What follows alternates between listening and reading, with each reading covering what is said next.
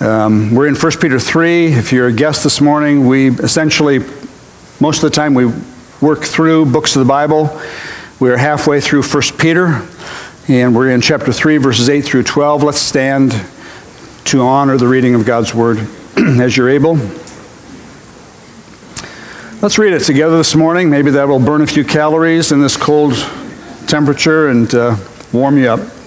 Read with me. Finally, all of you have unity of mind, sympathy, brotherly love, a tender heart, and a humble mind. Do not repay evil for evil or reviling for reviling, but on the contrary, bless, for to this you were called, that you may obtain a blessing. For whoever desires to love life and see good days, let him keep his tongue from evil and his lips from speaking deceit. Let him turn away from evil and do good. Let him seek peace and pursue it. For the eyes of the Lord are on the righteous, and his ears are open to their prayer. But the face of the Lord is against those who do evil. Thank you. Please be seated.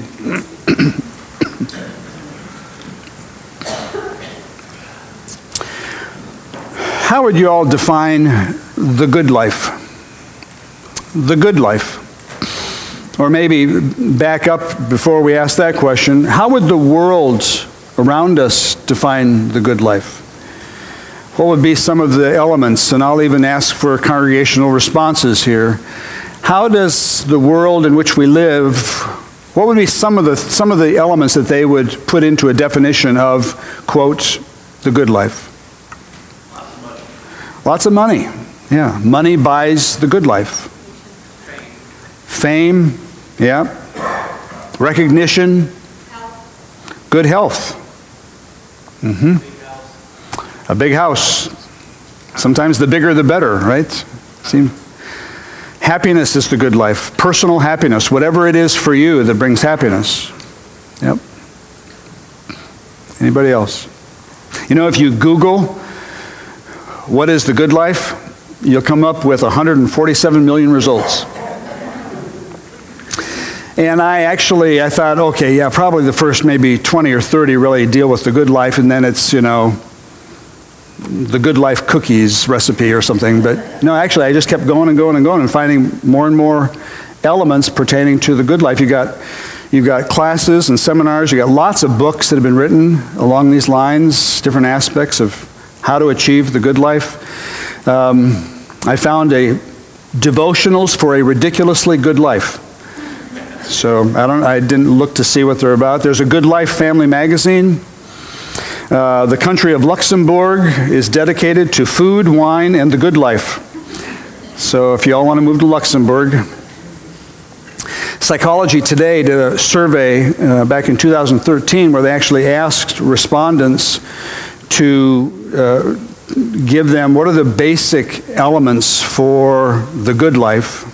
And their responses fell into essentially four categories. Said the good life is experiencing pleasure. So whatever you define as pleasure, that's going to be the good life. On the flip side, avoiding negative experiences. So it doesn't really matter how much pleasure I have, as long as I can avoid the negative, bad things happening, it'll be good. Seeking self-development, self-fulfillment, making yourself stronger, healthier, more educated, what have you, self-development, and then the last one, making contributions to others. And of those four, the third one, seeking self-development, was actually the highest ranking one in the Psychology Today survey.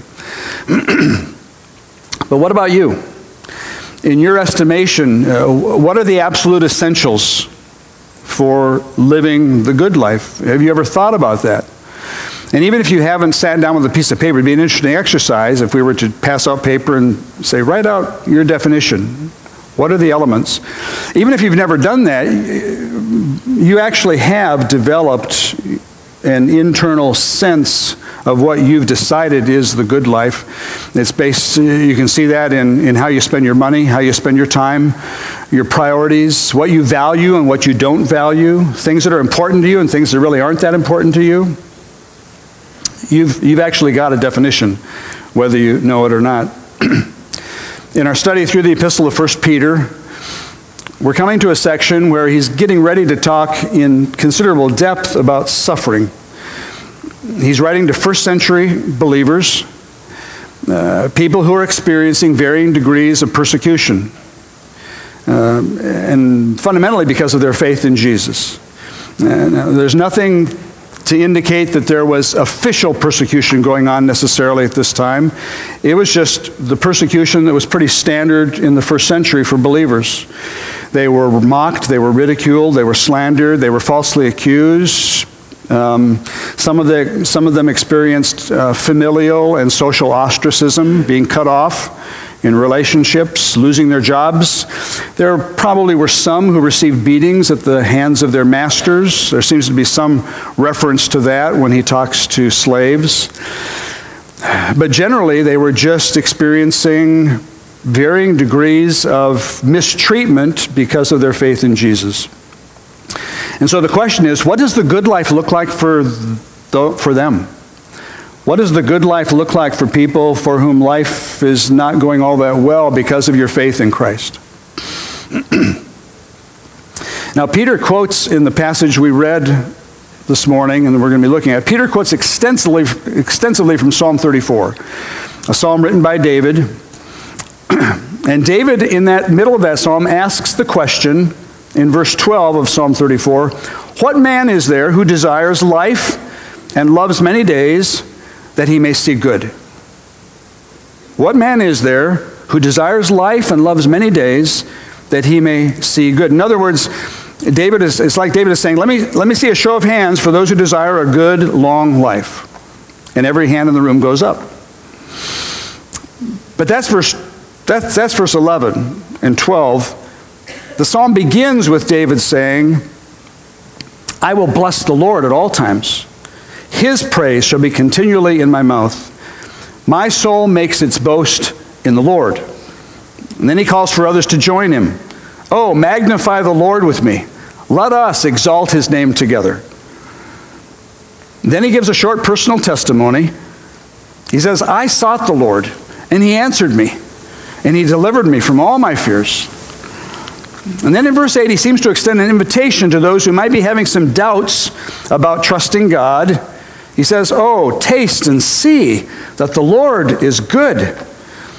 Now, I look at all those verses in Psalm 34, and I conclude that if David were to be asked the question, "David, what is the good life?"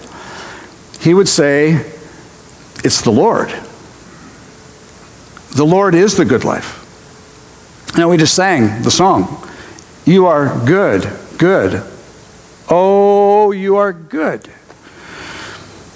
See, that song is saying, what's the good life? God is the good life because he is so good.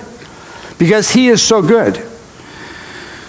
David would say to know him, to bless him, to boast in him, to magnify him, to make much of the Lord, to seek him, to take refuge in him. He's faithful. He's unchanging. All these other things that bring happiness, they change. All these things that we look to, our houses and our salaries and our bonuses and our retirement plans and our health, they all come and go. But David would say, no, the Lord is steady. The Lord is always there. His love is everlasting. He's faithful. And David would say, for me, the Lord is the good life. And then in verse 11, he takes on the posture of a father gathering his children around him who need instruction. He says in verse 11, "Come, O children, listen to me." This is David saying, "Come, O children, listen to me. I will teach you the fear of the Lord." Because the fear of the Lord leads to the good life. And then it's in verse 12 where he asks that all-important question, what man, what woman is there who desires life and loves many days, that he or she may see good? And so you put those two verses together, and David is saying, Come, children, listen to me, and I will teach you what you need to know about a life that is truly good. Okay? And that's what Peter includes in chapter 3. That whole chunk, which is our passage for today. So let me share with you from 1 Peter 3 and wrapped in Psalm 34, some things that I think we can glean from this passage about living a life that's truly good. Gives you a different paradigm, gives you a biblical paradigm for the good life. First of all, the first thing that I get out of this, it might seem kind of strange at the beginning, but your first point, the good life is a life that is curved out instead of a life that's curved in. I'm not talking about the shape of your belly button, whether you have innies or outies. I'm talking about how you're bent. A good life has a certain bent to it. See, everything that Peter's going to talk about in these verses, and actually the rest of his epistle, has to do with bending your life in the opposite direction that it naturally tends to go. Jenny and Jesse and I can't remember which park we were in recently, but we were walking through a park and we spotted this huge tree. And it was at a 45-degree angle.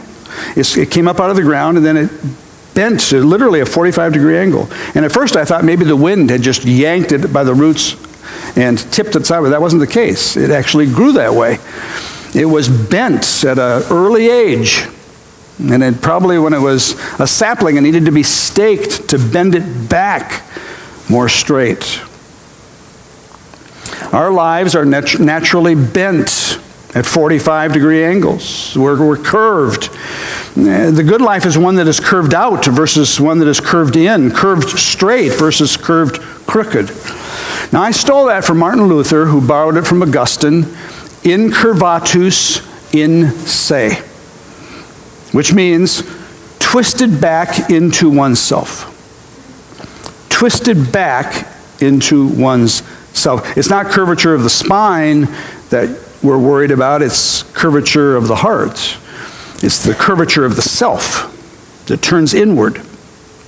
Luther writes, Scripture describes man as so curved in upon himself that he uses not only physical, but even spiritual goods for his own purposes, and in all things seeks only himself. Now, what Luther means is, first, despite your best efforts to get beyond yourself, to love and serve others to the best of your ability, we all find it impossible to escape that gravity pull of self-interest. It just keeps pulling us inward. And then secondly, I think Luther is saying that we're often completely unconscious that that's what's happening, even when we are doing that behavior. We don't know that it's going on, but it actually is. It's self-interest. And Luther then quotes Jeremiah 17:9, the heart is deceitful above all things, desperately corrupt, who can understand it? It's because the heart is bent inward. It curves in on itself. You see, friends, this was one of the most damaging effects of the fall. In fact, it's what brought about the fall in the first place. The devil convinced Adam and Eve that if they would just eat of the fruit from the tree of the knowledge of good and evil, of which God said don't, that their eyes would be opened, they would become wise. In fact, they'd be like God. In other words, the devil was trying to convince Adam and Eve that if they would bend their lives in on themselves, make this garden about you, make that tree about you, that would be the best. They would discover the very best if they would do that. The devil was saying, it's not about God. It's not about obeying God and doing what he says. No, it's about doing what you want. It's about taking what you want. It's about making your own decisions. You need to make life about you, and you need to start right here with this tree. And that's been our problem ever since. We are curved in upon ourselves. And so you find phrases describing the human condition, such as Romans 2, self-seeking, Philippians 2, selfish ambition, 2 Timothy 3, lovers of self. Our sinful nature convinces us, and then the world and the devil are more than willing to give their support to the idea that personal fulfillment and happiness in life is going to come from taking care of number one. That's the good life. And so whatever you put in there, pleasure, houses, lands, vacations, retirement funds, personal happiness, success, fame, it's curved in.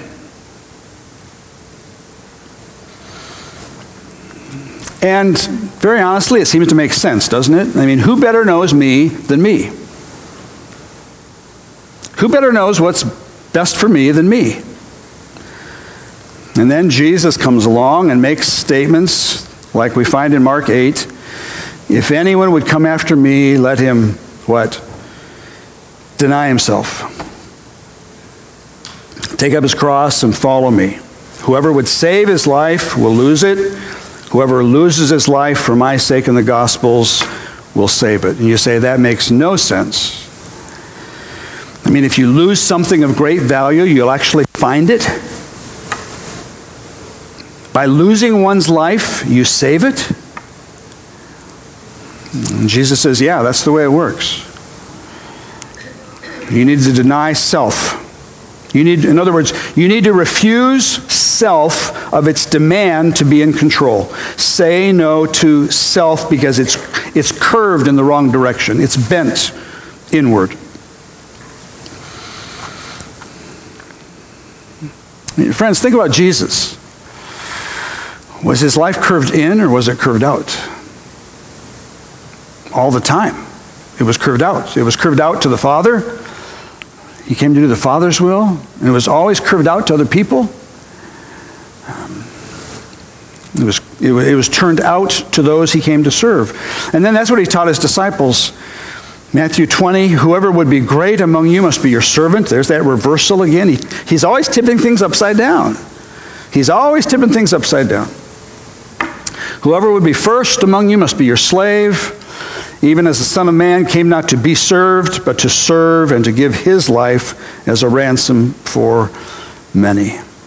And in those verses we looked at last week, probably verses that I need to look at every day, to be honest with you. Philippians 2, have this mind among yourselves, which is yours in Christ Jesus. In other words, for those who are believers, for those who put their faith in Jesus, this way of thinking can now be yours through faith in Jesus. You've been made new in Christ. You're a new creation. You have the Holy Spirit living within you. You put your faith in Jesus. Now he gives to you a new mind. He gives to you a whole new paradigm for thinking about life. Who, though he was in the form of God, have this mind, though he was in the form of God, did not count equality with God a thing to be grasped, but instead he emptied himself. He took the form of a servant, being born in the likeness of men and being found in human form, he then humbled himself by becoming obedient to the point of death, even death on a cross. And so God's word would tell us this morning, that is where you begin in wanting to live the good life. That's where you have to begin. Don't start out with the commands to be sympathetic. Don't start out with the commands to have unity of mind and all those things that we're going to look at in a minute. No. You got to start out with realizing this is not going to come naturally to me because I'm curved in on myself. I think that's why Paul said, I have been crucified with Christ. It is no longer I who live, but Christ who lives in me. The life I now live in this body, I live by faith in the Son of God, who loved me and gave himself for me. So that's the first thing I see before you even start to dive into these exhortations as to how to live the good life. And then when Christ is living in you, when you take the life that God's given you and you're living your life by faith in Jesus, your life, what? Your life starts to curve out. It starts to curve out instead of in. And you can then start to become, point number 2, you can start to become caring and compassionate instead of callous and caustic.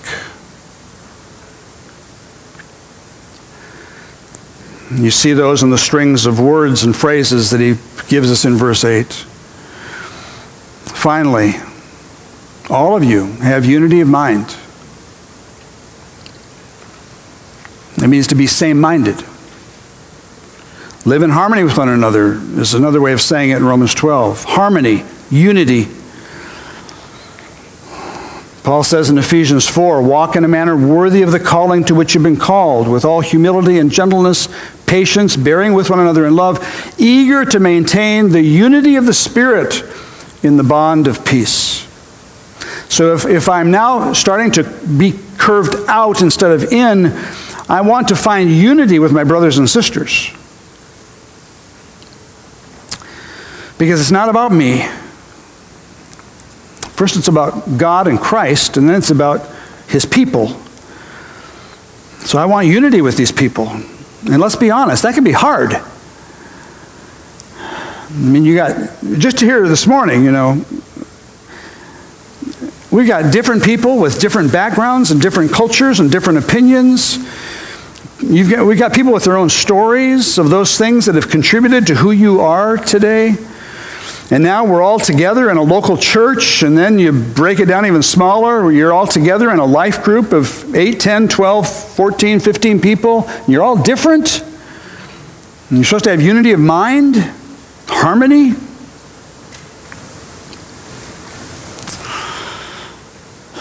You say, well, Gary, what's the unifying factor in all that? Well, it's probably obvious to you. The unifying factor is your faith in Jesus. That you and that other person, that you're not really exactly, you've got differing opinions, but nevertheless, you're both learning how to die to self. You're both learning how to live to God. You both have God as your Father. You both have Jesus as your Savior and your brother. You have the Holy Spirit living within both of you. The Spirit of God is your counselor, and He's also her counselor and His counselor. And so all these things remind you, okay, I guess we do have some unity here, don't we? And then he says sympathy. Have sympathy for each other. Sum pathes, same feeling. Sum sim pathes, pathos, same feeling. Have the same feelings that others are having in terms of what they're going through. They're celebrating and filled with joy, so should you. They're in agony, you should agonize. They're in pain, you should feel their pain. Sympathy means you're trying to understand what the other person's going through. The writer of Hebrews again says of Jesus, we do not have a high priest who is unable to sympathize with our weaknesses. So that's where sympathy starts, looking at Jesus and saying, my goodness, He sympathizes with me. How is that possible? The Son of God, holy, eternal, never sinned. How does He sympathize with me? I guess the question there, friends, would be, are you able to truly sympathize with the weaknesses of your brothers and sisters? Or do you find yourself superior to them or judging them? Can you sympathize with their struggle with temptation and sin? See, I wonder at times if we're afraid to sympathize because it may be perceived as condoning their sin or suggesting that it's not that big of a deal. And so we pull back from sympathy. That's not what's happening when you sympathize with someone. No, when you sympathize with others, you're saying, hey, I get it. I get it. I get your struggle. And so you weep with those who weep, and you agonize with those who are in agony, and you feel their fears. You share their insecurities. You feel their fear of being judged by other Christians. You know what the biggest problem I think the Pharisees had? One of the biggest problems? They had no sympathy. They had no sympathy. They stood in judgment over other people. They didn't know what sympathy was. I mean, you see, to not sympathize is to be indifferent or uncaring or judgmental, to where you think to yourself, maybe you don't say, but you think to yourself, well, they wouldn't be going through all of this if they had just made better choices. True that. Boy, I'm glad Jesus didn't say that to the woman caught in adultery. He could have. He sure could have. Of course, we need to make better choices. They probably already know that. But that's not your problem. Your problem is, where's your sympathy? You see, if you're all about justice, you'll never know sympathy. The Pharisees were all about justice. And so they didn't know what sympathy looked like. And friends, we have a high priest in Jesus who sympathizes. He sympathizes with me in all of my mess. I love whatever somebody said this morning up here, Missy, that his love is reckless. At times our love needs to be reckless. Our love tends to be guarded. Our love tends to be calculated. And whenever my love is calculated, it's not like Jesus. His love is ridiculously reckless. To that point right there. And so he calls for you and me to sympathize with our brothers and sisters the way he sympathizes with us. And then affection, brotherly love, phileo is the word. It's the love that the people of Philadelphia have been feeling toward each other ever since winning the Super Bowl, except for those who are beating each other up and committing other violent acts, but never mind that. See, affection is the kind of love that people have for those with whom they are closely related or have close ties. You've got something in common with each other, and so you have affection. When people go through a natural disaster, in this case, people who are suffering with each other, believers who are suffering with other believers, persecution, mockery, slander, what have you. When you're experiencing something together, you have affection for each other.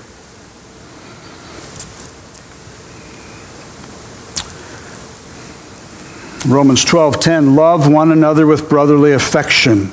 Again, that's curving yourself and your heart outward. Tender-hearted, he says. Have a tender heart. That carries the idea of extending forgiveness from a heart made tender by God. God has made your heart tender, and so you want to forgive rather than seek revenge or pay back or pay evil for evil. Ephesians 4, be kind to one another, tender-hearted, forgiving one another as God in Christ forgave you. And so tender-heartedness carries with it kindness and forgiveness. And then humility, humble-minded. Humble-minded. I see that as foundational to all the others. We're going to see it again in chapter 5. Peter says, clothe yourselves, all of you, with humility toward one another. Again, friends, do you see how that's a heart that's curved out? If my heart is curved in, it's going to be a prideful heart. If it's curved out, my self has to go down while the interests of others comes up. Humility. Clothe yourselves. When you come to West Hills, when you go to Life Group, when you go out into the world this week, put on the cloak of humility. That was the attitude that Jesus exhibited in his relationship with his disciples. You'll recall how on the night when he instituted the Lord's Supper, he took upon himself the role of a household servant. John 13, Jesus, knowing that the Father had given all things into his hands, that he had come from God and was going back to God, rose from supper. He laid aside his outer garments, and then he took a towel, tied it around his waist, and then he poured water into a basin and began to wash the disciples' feet, and then to wipe them with the towel that had been wrapped around. So he would wash their feet, and he would take the towel off from around his waist and dry their feet off with that towel. And you say to yourself, that's the good life? Are you kidding me? Serving others is the good life? It's definitely a whole different paradigm than what we're used to, no doubt. And then a few verses later in John 13, John writes, when he had washed their feet and put on his outer garments, put his clothes back on, resumed his place, he said to them, "Do you understand what I've just done? You call me teacher and Lord. You're right, for so I am. But if I then, your Lord and teacher, have washed your feet, you also ought to wash one another's feet. You see what I've done," Jesus says, "I've given you an example. You should do just as I've done to you." Now, you can turn that into an ordinance where you literally have foot washing ceremonies. That's totally fine. I don't think that's what Jesus was getting at here. He was saying, you take a very humble posture, you curve your life out, you wrap yourself in a towel, and you do whatever your brother or sister needs done in order to serve them. Truly, truly, I say to you, a servant is not greater than his master, nor is a messenger greater than the one who sent him. If you know these things, catch this, if you know these things, blessed, there's the good life, blessed are you if you do them. You see, friends, the opposite of being caring and compassionate is to be callous, indifferent, disengaged, hardened toward others, and caustic. That was the Pharisee, abrasive. Words and actions that bite, being sarcastic and derogatory and dismissive. The Pharisees were dismissive of other people. And we can be guilty of the same, can we not? We can be dismissive of other people's opinions and feelings. We can come across as to suggest that my opinion is the only right opinion, my way is the only right way.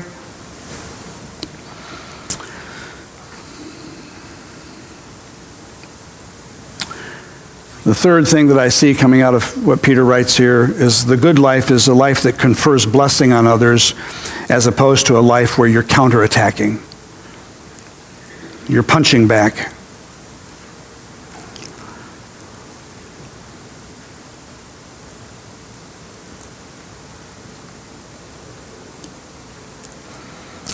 Again, not to get political, but I would suggest to you that we unfortunately have an example right now in the White House of someone who counterattacks.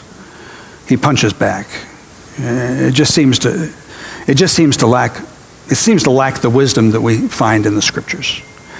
And so you want to make sure that you're looking to the right places and the right people for the examples to follow for the good life. Okay? Do not repay evil for evil. Do not repay reviling for reviling. On the contrary, he flips it over. Bless. For to this you were called, that you may then obtain a blessing. Do not repay evil for evil. Evil, just that general state of badness. Bad actions, bad words coming from a person with a bad heart, and it comes at you. They throw evil your way, and you just want to respond in the exact same way. They gave me badness, I'm going to give badness back at them. You're mistreated by someone who's mean-spirited or has got their own stuff going on in their life. They're a mess. They throw their mess on you. You don't know what to do with it.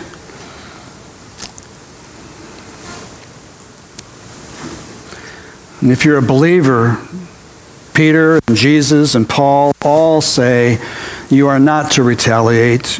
That may be your natural inclination. Your natural inclination is going to be to try to figure out a way to get back, maybe even to justify your actions. Are you kidding me? After what he did to me? After what she said to me? Now, your old nature is going to rise up. Trust me, I've been there. I've done it many times. Get defensive. Trying to figure out a way to take my stand. You will naturally want to go there, and that's where your heart will begin to curve back in instead of curving back out. You will not want to bless. You'll be looking for a pound of flesh. Romans 12, Paul says what Peter says, bless those who persecute you. Bless, do not curse them. Romans 12:17, repay no one evil for evil. Give thought to do what is honorable in the sight of all. Romans 12 again, beloved, never avenge yourselves. Leave it to the wrath of God. It is written, vengeance is mine. I will repay, says the Lord. I'll take care of it in due time. It'll be addressed perfectly. You will not handle this perfectly. You're going to mess this thing up. I'll take care of it in the perfect way. To the contrary, if your enemy is hungry, feed him. If he's thirsty, give him something to drink. In other words, figure out what your enemy needs and give them that. And Paul and Peter are simply reiterating what Jesus taught. Love your enemies. Do good to those who hate you. Bless those who curse you. Pray for those who abuse you. As you wish that others would do to you, do so to them. There's the golden rule. If you love those who love you, what benefit is that to you? Even sinners do that. If you do good to those who do good to you, what benefit? Even sinners do that. No, love your enemies. Do good to your enemies. Lend to your enemies. Expect nothing in return. Your reward will be great. You will be sons of the Most High. And you say, well, how is that? Because he is kind to the ungrateful and the evil, Jesus says. You say, there it is. Because my Father is kind to the ungrateful and evil, that's me. Be merciful as your Father is merciful. The fourth piece to the good life that I see here is that we are called to be controlled versus careless in the way we live. It's where Peter quotes extensively from Psalm 34. Whoever desires to love life and see good days, let him take control of his words. It says, let him keep his tongue from evil and his lips from speaking deceit. And so, first century believers are being persecuted, they're being mocked, they're being attacked. And boy, you want to go to your arsenal, don't you? You want to go to your arsenal of words. Because that's, for most of us, that's our biggest arsenal. Words. I can use words to get back. And he says, don't allow your tongue to go in the direction of speaking evil. You need to be committed to speaking the truth. You need to be committed to not slandering. You need to be committed to speaking words of blessing. Don't give your tongue carte blanche permission to do whatever it wants, because the wise person is slow to speak.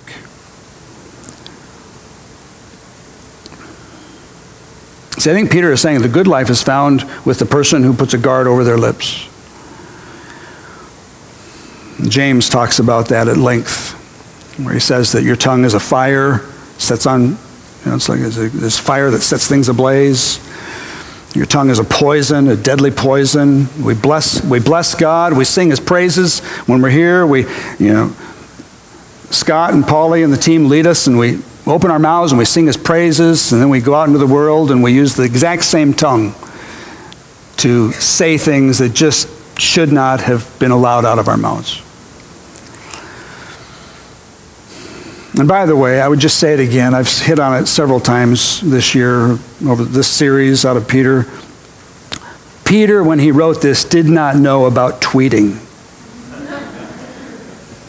He did not know about Facebook. He did not know about social media. Friends, that is where we probably use, if not as many, maybe more words than the ones that get expressed with our tongue and our lips. The Christians need to exercise phenomenal control in how you use words in social media. Control your words. And also he says, control your walk. Let him turn away from evil. You're going this direction. You want to go towards evil with someone who's persecuting you, with someone who's attacking you. Evil for evil. You want to head towards evil with them. He says, no, turn away from that direction. Do good. Let this person who wants to pursue the good life, let him seek peace. Let him pursue peace. The good life is marked by doing good to rotten people. The good life is marked by doing good to rotten people. Seek peace. Pursue peace in your relationship with others. Don't be okay with broken relationships with others just being ignored. Paul says in Romans 12, if possible, so far as it depends on you, make peace with that other person. Live peaceably with all. Because blessed are peacemakers. He says, seek peace, pursue peace, aggressively go after peace.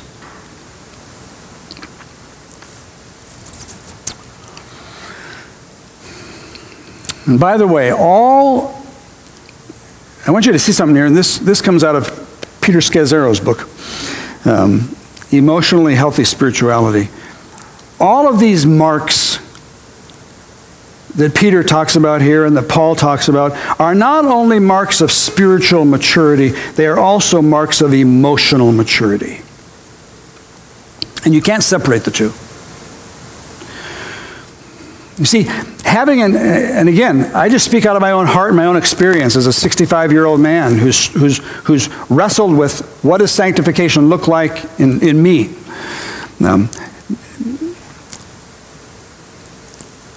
Having an attitude of defensiveness, always wanting to justify your actions, wanting to prove that you're right, maybe even seeking some form of retaliation, some way to get back at the other person, along with a lack of sympathy, a lack of understanding, a lack of affection. These are all marks of both spiritual and emotional immaturity. See, I think what Peter desired for those to whom he was writing is, while you are living in this world, I want you to be whole people. We have a God who is good, who calls us to live a good life, so that through our lives people will see a good God.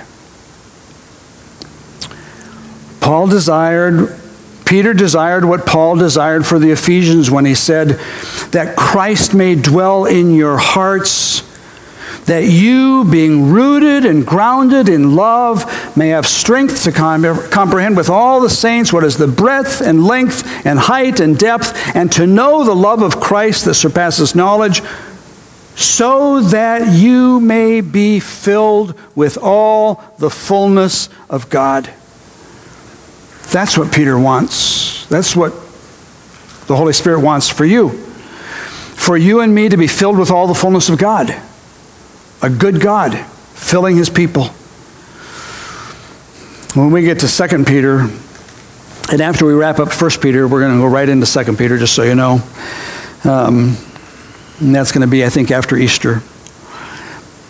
Peter's going to come back to these qualities. And he's going to present them. You can read ahead if you want, 2 Peter 1, 5 through 8. He's going to present these qualities along with a few others as a plan for personal, spiritual, and emotional maturity. Peter's going to say, make every effort to supplement your faith. You all have nutritional supplements. You take nutritional supplements. Some of you in Medicare, you have Medicare supplement plans. Okay, you supplement. You're just figuring out how to supplement. Well, here, make every effort as Christians to supplement your faith. And so faith was given to you as a gift. For by grace you are saved through faith. And that not of yourselves, it's the gift of God. God gives you faith. And then Peter says, now you need to supplement your faith with virtue, virtue with knowledge, knowledge with self-control, self-control with steadfastness, steadfastness with godliness, godliness with brotherly affection with love. If these qualities are yours and are on the increase, they will keep you from being ineffective, unfruitful in the knowledge of our Lord Jesus Christ. Or, that's the negative, the positive, if these qualities are yours and are increasing, they will lead you into the very best life possible. The good life.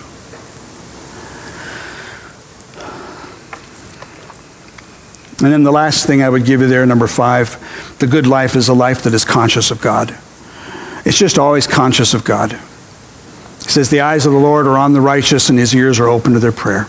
And so whoever desires to love life and see good days is conscious of a sovereign God who sees, who knows. The eyes of the Lord are on you. He gives special care to watch over his people. He's continually aware of the details of your life. He knows when you're seeking and pursuing peace. He'll see you this week when you show sympathy to someone. He'll see when you express affection and love. He knows that you're trying to be tender-hearted. He sees when you're turning from evil and doing good. The eyes of the Lord are on the righteous. His ears are open to their prayer. So this is the life that we have been brought into, and this is the life that Peter and Paul and all the rest of Scripture say, this is the good life. Go after it. Pursue it. It has to do with curving yourself out. It has to do with denying self, dying to self, becoming a servant of all. Let's pray together.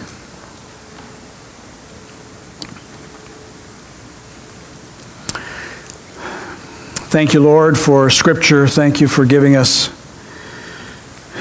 clear instruction. And we just confess to you that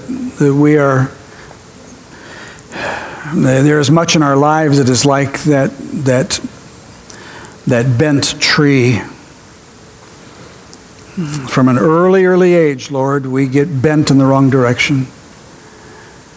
But then by your grace, you come along and you make it possible for us to start to grow differently. You start to straighten us out. You start to curve us, not in on ourselves, but out towards you and towards other people. And we thank you for that. We thank you that there's hope, great hope for us. Thank you, Lord, that the things that we've looked at this morning, sympathy and unity of mind and humility and affection, we experience those things here at West Hills. And we're so blessed because of it. And we would give you all the glory for that, and we would just pray that those things would only increase. All to your glory. Thank you, Lord Jesus, that in you we have a high priest who sympathizes with us in our weaknesses. You are without sin, but you know what sin does to us. And that's why you went to the cross. And so we praise you this morning for being our high priest. We praise you for being our Savior. And we thank you that we can remember you this morning with the bread and with the cup. We take these in remembrance of you, to honor you. We pray in Christ's name. Amen.